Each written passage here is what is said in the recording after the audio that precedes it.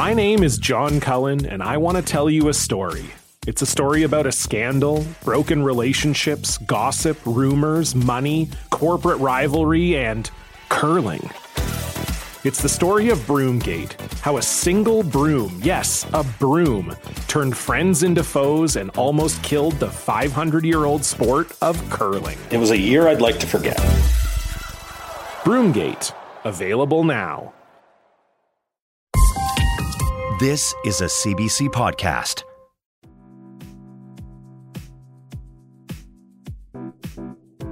Hey there, I am comedian Peter Oldring, and I'm here to tell you about my podcast, This Is That. It's hosted by myself and my comedian friend Pat Kelly. This Is That uses the same serious audio techniques for comedy as others do for journalism. So it's phone interviews, narrative documentaries, archival news clips, witnesses on location, found footage, and so on. But on this podcast, everything is fabricated. It's like a completely fake, in-depth look at the issues, culture, and personalities shaping our world today. The world is changing every day. Completely fabricated nonsense matters now more than ever. Now here's the first episode, Texas Sugar Water and Ballless Soccer. Have a listen.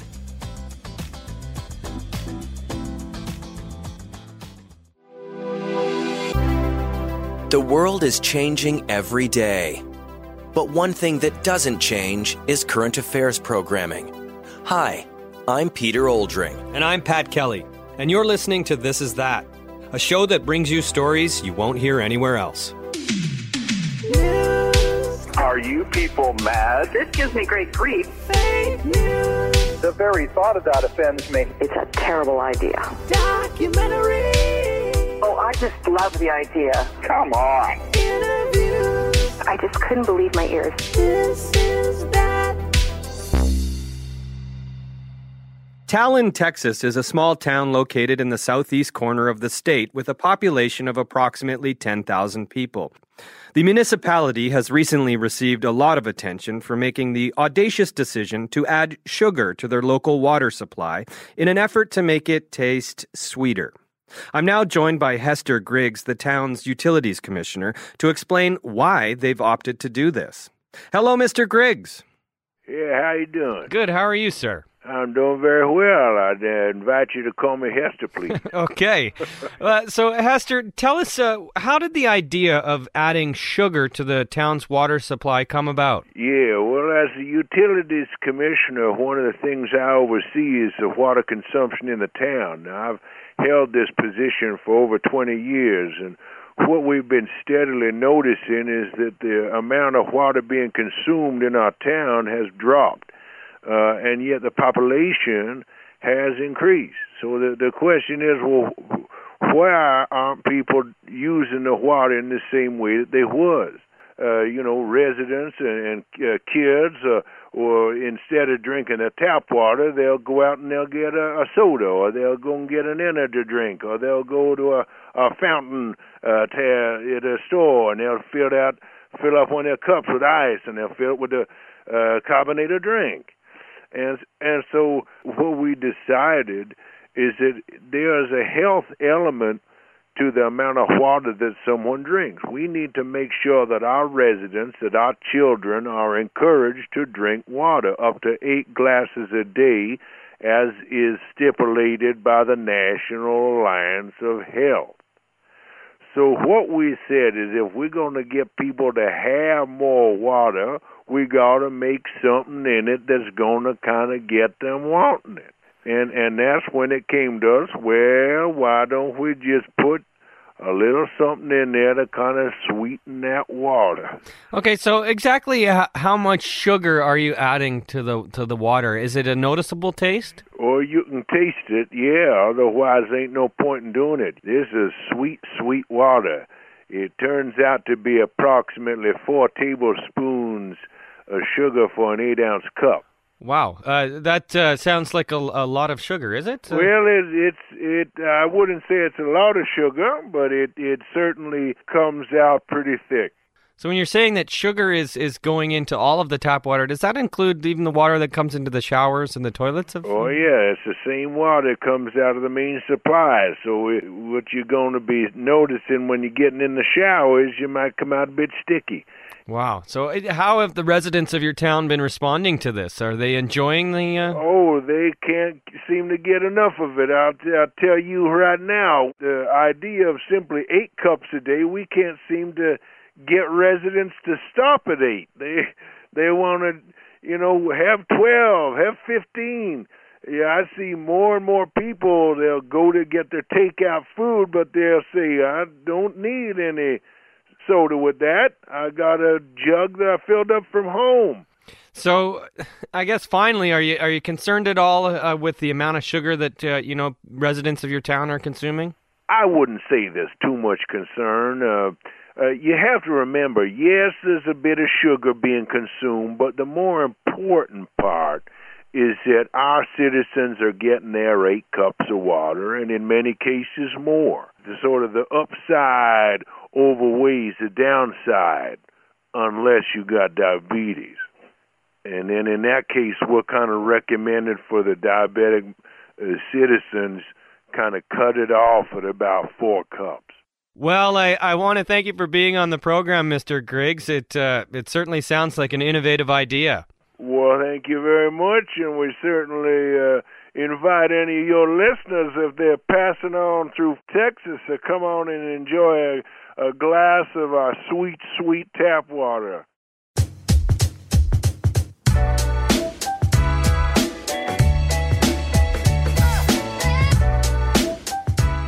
When the story you just heard originally aired on the radio, we received a lot of feedback.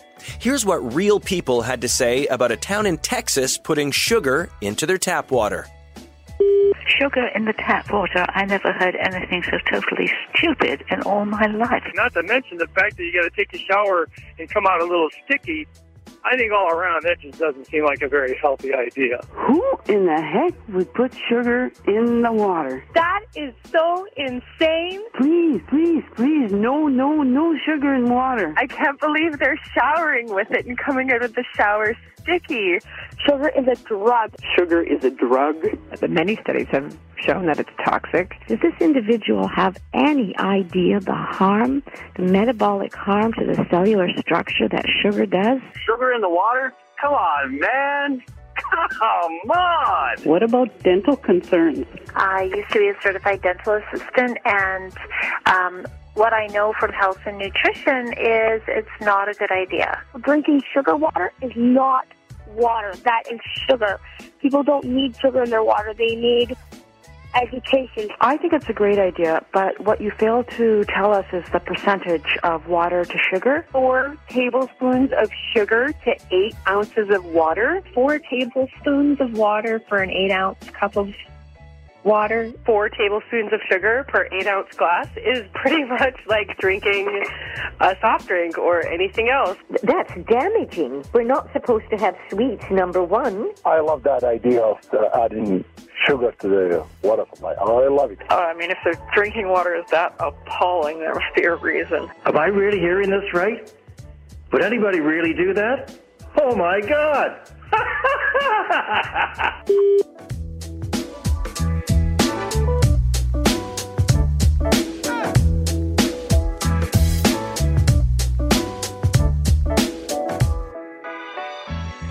Does competition in youth sports have a negative effect on our kids? Some people say yes. Others say absolutely. And to address this problem, there are sports associations that have removed the notion of keeping score altogether. Well, my friend Pat Kelly has found a youth soccer league that has taken the idea of non-competitive sports one step further. All right, Thundercats, bring it in. Everybody, come on, hustle up, hustle up. Zachary, get up. Come here. My name is Helen Dabney Coyle, and I am the director of the Mid-Lake Youth Athletic Association. Okay, good work, everybody. Everybody feeling warm? Okay, over the past couple of years, we've had a hard look here in Mid-Lake at some of the competitive aspects towards youth and sport. Specifically last year, in our soccer program, we took away the notion of scoring. So we didn't have to address winners and losers. And that went very well, but in many ways we felt it didn't go far enough. So this year, to further address some of the negative side of competition, we've actually removed the ball. So in Mid-Lake, we're playing ball-less soccer, and the kids are loving it.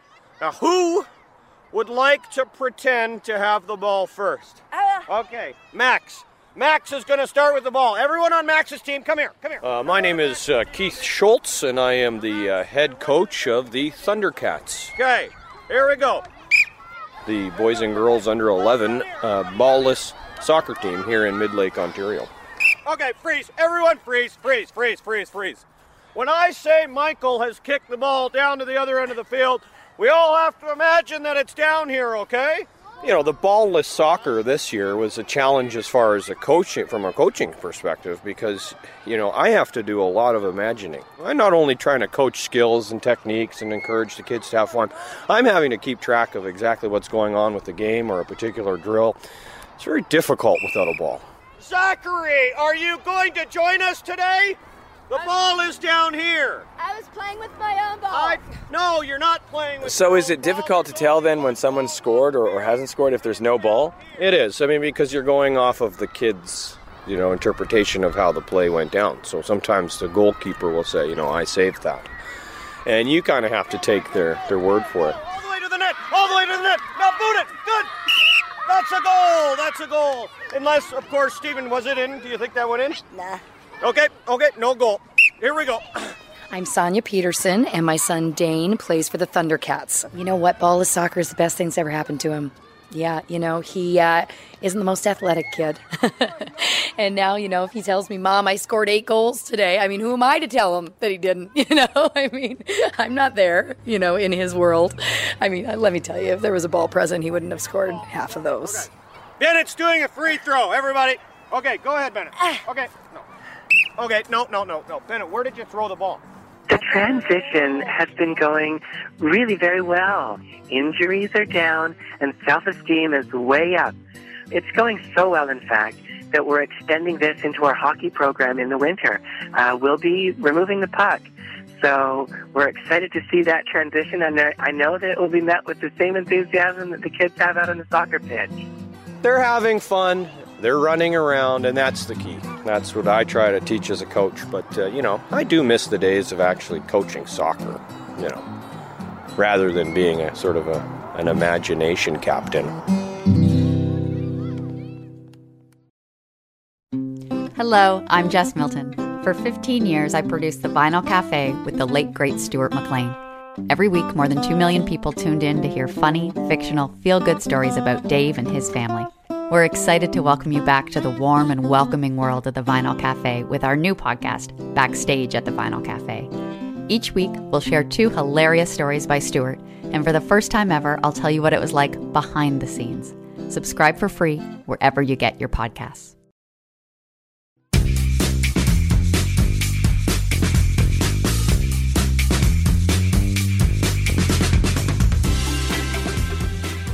A group of oceanic scientists believe that they have recently made an incredible discovery. After almost 3 years of research, they're certain that they have located the actual iceberg that sank the Titanic over 100 years ago.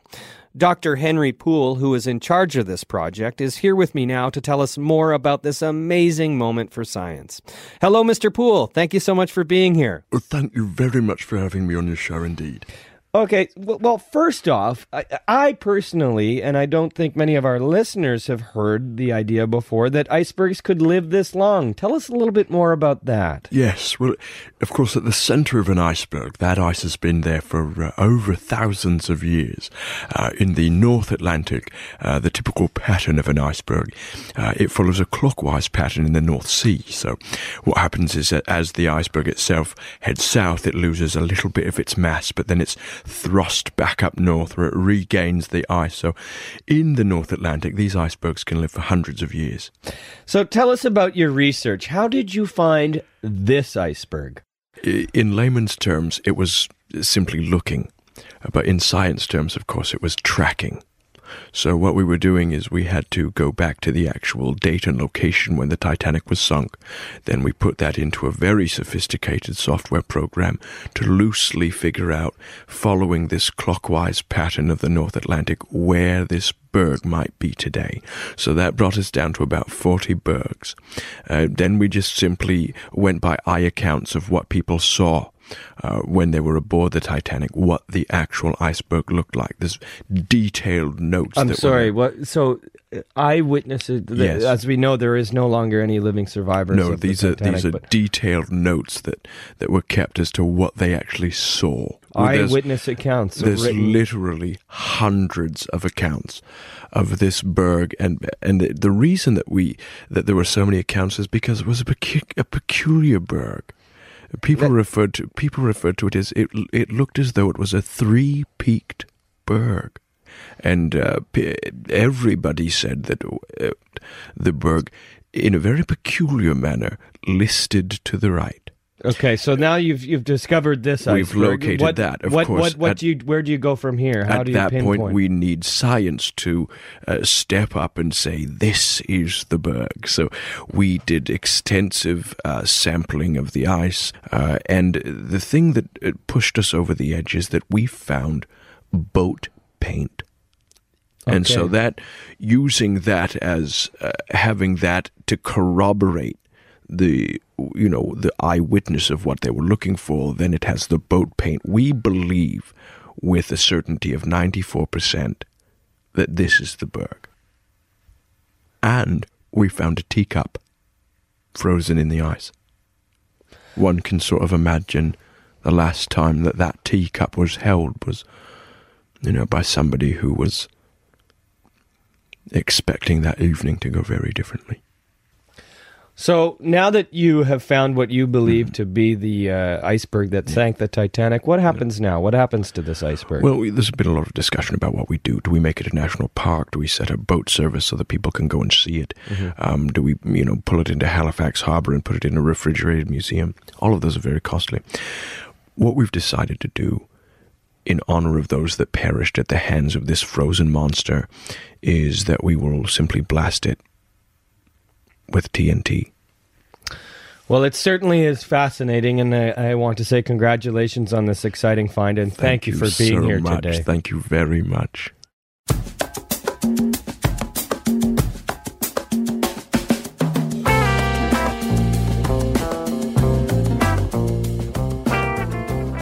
We all know that customs officers don't have a great reputation for being particularly friendly. In fact, some can be prickly or even downright rude. Well, Canada has decided to do something about this. Murray Swift of the Canadian Border Services Agency is set to lead a program to educate his staff on being more personable. He joins me now to tell us more about the program. Hello, Mr. Swift. Hello. Hello. Thank you for being on the program. Not a problem. So tell us why Canada Customs has decided to change its policy in regards to how our officers are being trained. Well, our policy has always been to maintain a certain level of security, Canadian borders, whether it be by crossing through air or through land. Or by sea? Excuse me? I said, or by sea. Something funny? No, I was actually. There is no concern whatsoever with the demeanor of our officers at our ports. It's never been a concern. Oh, I'm talking about our crossings within the airports or vehicular crossings with the border with the United States. Right. Sorry, I wasn't aware of that. I had. No, I guess you weren't. Now, if you wouldn't mind, I'd like to continue with my answer to your first question. Okay, absolutely. There has been concern as of late as to whether or not we could be more friendly and welcoming to people who are crossing our borders, and we have been ordered to do just that, improve our demeanor. And why is that? Do you agree with some of the allegations that... Why is what? I was just saying, why... Why have we been asked to improve our demeanor? Yes, or perhaps allow me to change the question a little bit here. Do you agree with Which question are you asking, sir? I'm just skipping forward to get a sense here whether or not you personally agree. What are you skipping forward to? Do you want me to answer the first question or not? Certainly. I was wondering if you would also agree that with the perception that some of our officers can at times be impolite or abrupt, or as some travelers have alleged, even to the point of being rude. Do you? Was that a question? Yes, I just wondered if you yourself agree with that perception. Not at all. Okay, well, why don't we skip ahead a couple of questions here. Exactly how are you planning on retraining these officers to make a difference in their general demeanor? The officers will be attending a series of workshops in which they will learn the merits of improving their interpersonal skills when dealing with people crossing into Canada. Yes, I was hoping to get a sense, if we can go into detail, of maybe how the officers are being trained. The details are that it's a series of workshops in which our officers will take part in to work on their sensitivity towards their interactions with travelers coming into Canadian borders. I don't understand what's so hard to comprehend about that. I was just wondering if you were able or interested to comment on what some of these workshops might entail. Let me ask you, what do you think these workshops might entail? Well, I had thought perhaps role play. Well, maybe you didn't think. That's the big thing here, isn't it? Maybe you didn't do a lot of thinking. You were doing a lot of wondering. Let me ask you, what are your interactions with our border guards like? I would say the lion's share of my... You would say, or are you saying? Well, I'm saying that in large part, most of my interactions have been very professional, and however, I certainly do understand, or I have had experiences... Let me help you out here. Are you saying that the demeanor of the officers needs to be softened somewhat? Is that what you're saying to me? I would say that I certainly do understand. Are you saying to me that you think the demeanor of our border guards needs to be softened? I wouldn't say on all officers, but I do think I'm asking you a question, sir. Yes. Do you think that the demeanor of our border guards needs to be softened? I would say... it's a yes or no question, sir. Well, as the first... Do you think that the demeanor of our border guards needs to be softened? Yes. Well, there you go. That's why we're having workshops. I've got a question for you. Okay. How many more questions are left in this interview? Well, I had 3 more questions that I was hoping to ask. Okay, well, let's leave it to 1, okay? Well, who will be conducting the workshops? Who actually leads these workshops? I will be. Well, thank you very much for your time.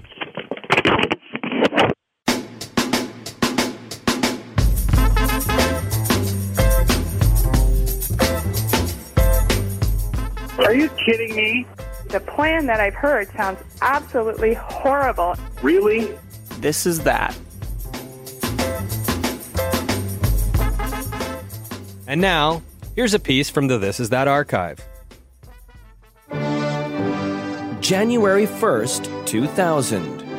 That was the day that the computers on which we all depend would fail us, sending the planet into a swirling whirlpool of chaos. Of course, that didn't happen. As Eric Sorensen reports, the Y2K bug, well, it's been a no-show so far. When the clocks turned to January 1, 2000, the world did not end. So what happened to all the doomsdayers that said it would? This is where I did my exercises. That's my chin-up bar. This over here is my... Many sheepishly returned to their daily lives. These are my books. But for some, the news of the non-event that was Y2K would take longer to arrive. Angela's Ashes? Yeah. I can just recite it to you. I know it off by heart. Wow. Yeah. That's because they headed underground, motivated by the belief that they would be protected by makeshift bunkers. I would put on plays with my pillow. I pass the time a lot doing that. Norman is not unlike other preppers who headed underground to protect themselves from Y2K. However, he is different in that he emerged this September, almost 14 years after the world was supposed to come to an end. 5,000 and 6 days. Well, my name is Norman Feller, and I guess around these parts I'm best known as the guy who spent 14 years in a bunker in his backyard. I was part of a small group of people called the 15-Year Preppers. And what we believed was that, Y2K would send the world into a fit of chaos, and it would have taken 15 years for the world to be inhabitable again. Your decision to come up at 14 years, a year before you had planned, what prompted that? Well, you have to understand that 15 years is a very long time to be by yourself in a windowless bunker underneath your backyard. As well as I became very curious as to whether or not I was right, and I chose to come up. And when I did, I discovered that the world hadn't ended, and I had basically wasted 15 years of my life. When Norman emerged, there were many things in his life that surprisingly had stayed the same. His house was still standing, his car was in the garage. I get a little nervous around this many people, so... But 14 years is a long time, and to Norman, a lot has changed. Here we are, in a shopping mall that you used to visit before you were in your bunker. Did you see anything changed? The big one for me is that everybody's got a personal telephone in their hands. I suppose... Look at that. Look, everybody's looking at it. Where's all the music stores and the bookstores? So did Acid Rain just stop? I can't believe that The Simpsons is still on and they went and canceled Friends. Well, Joey still went on to have his show, and of course... Which is crazy, because Chandler was the one that everybody wanted to watch, right? Do you mind if we stop for a cigarette? We'll have to go outside, yeah? What? Sadly, Norman's personal relationships have changed too. Hi, Norman. Hello, Debbie. Oh. Hi, I'm Debbie Feller Parkins, Norman's wife, Norman's ex-wife. Come on in. This is my husband, Jim. Hi, Norman. Jim Parkins. Jim Parkins. Pleasure to meet you. Nice to meet you, too, Jim. At the time of Y2K, he sort of went crazy with the bunker and the survival, and I just didn't have the same opinion that the world was going to, go so awry, and I wasn't invited into Norman's bunker. I'm just here to apologize to you, Debbie. I'm, of course, very sorry that I had abandoned you. Well, thank you, Norman. I really appreciate that, Jim. And welcome to come in. We're going to have some hamburgers this afternoon. I don't think I would enjoy that. Okay. Thank you, and you look wonderful. Thank you, Norman. Although the meeting with Debbie didn't go how Norman had hoped, after 14 years underground, Norman has gained much perspective on his life. What I've learned is that people need to stop living like the world is going to blow up and end. Y2K didn't mark the end. And maybe global warming, overpopulation, food shortage, nuclear weapons, and large meteors won't either. Start preparing for the possibility that the planet could live forever. It is a nice way to think of things. Right? Simple. For This Is That, I'm Peter Oldring. You know what I'm really excited about? What's that? Pizza Hut now has a pizza with a hot dog in the crust. Really? Yeah, we ordered one. Come, you can stay for dinner.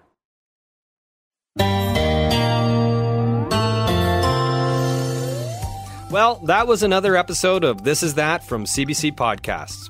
This show was created and performed by me, Pat Kelly. And by me, Peter Oldring. With additional voices supplied by Mary Pat Farrell and Lauren Ash. Production support by Kelly and Kelly. Head of production, Lauren Berkovich. Senior producer and sound designer, Chris Kelly. Additional editing by Max Collins. Special thanks to Adrian Cunningham, Mike Balazzo, and Chris Straw. Roshni Nair is our digital coordinating producer. Executive producers are Cecil Fernandez and Chris Oak. Tanya Springer is the senior manager of CBC Podcasts, and Arif Noorani is the director. Thanks for listening, and remember, if it's not this, then it must be that.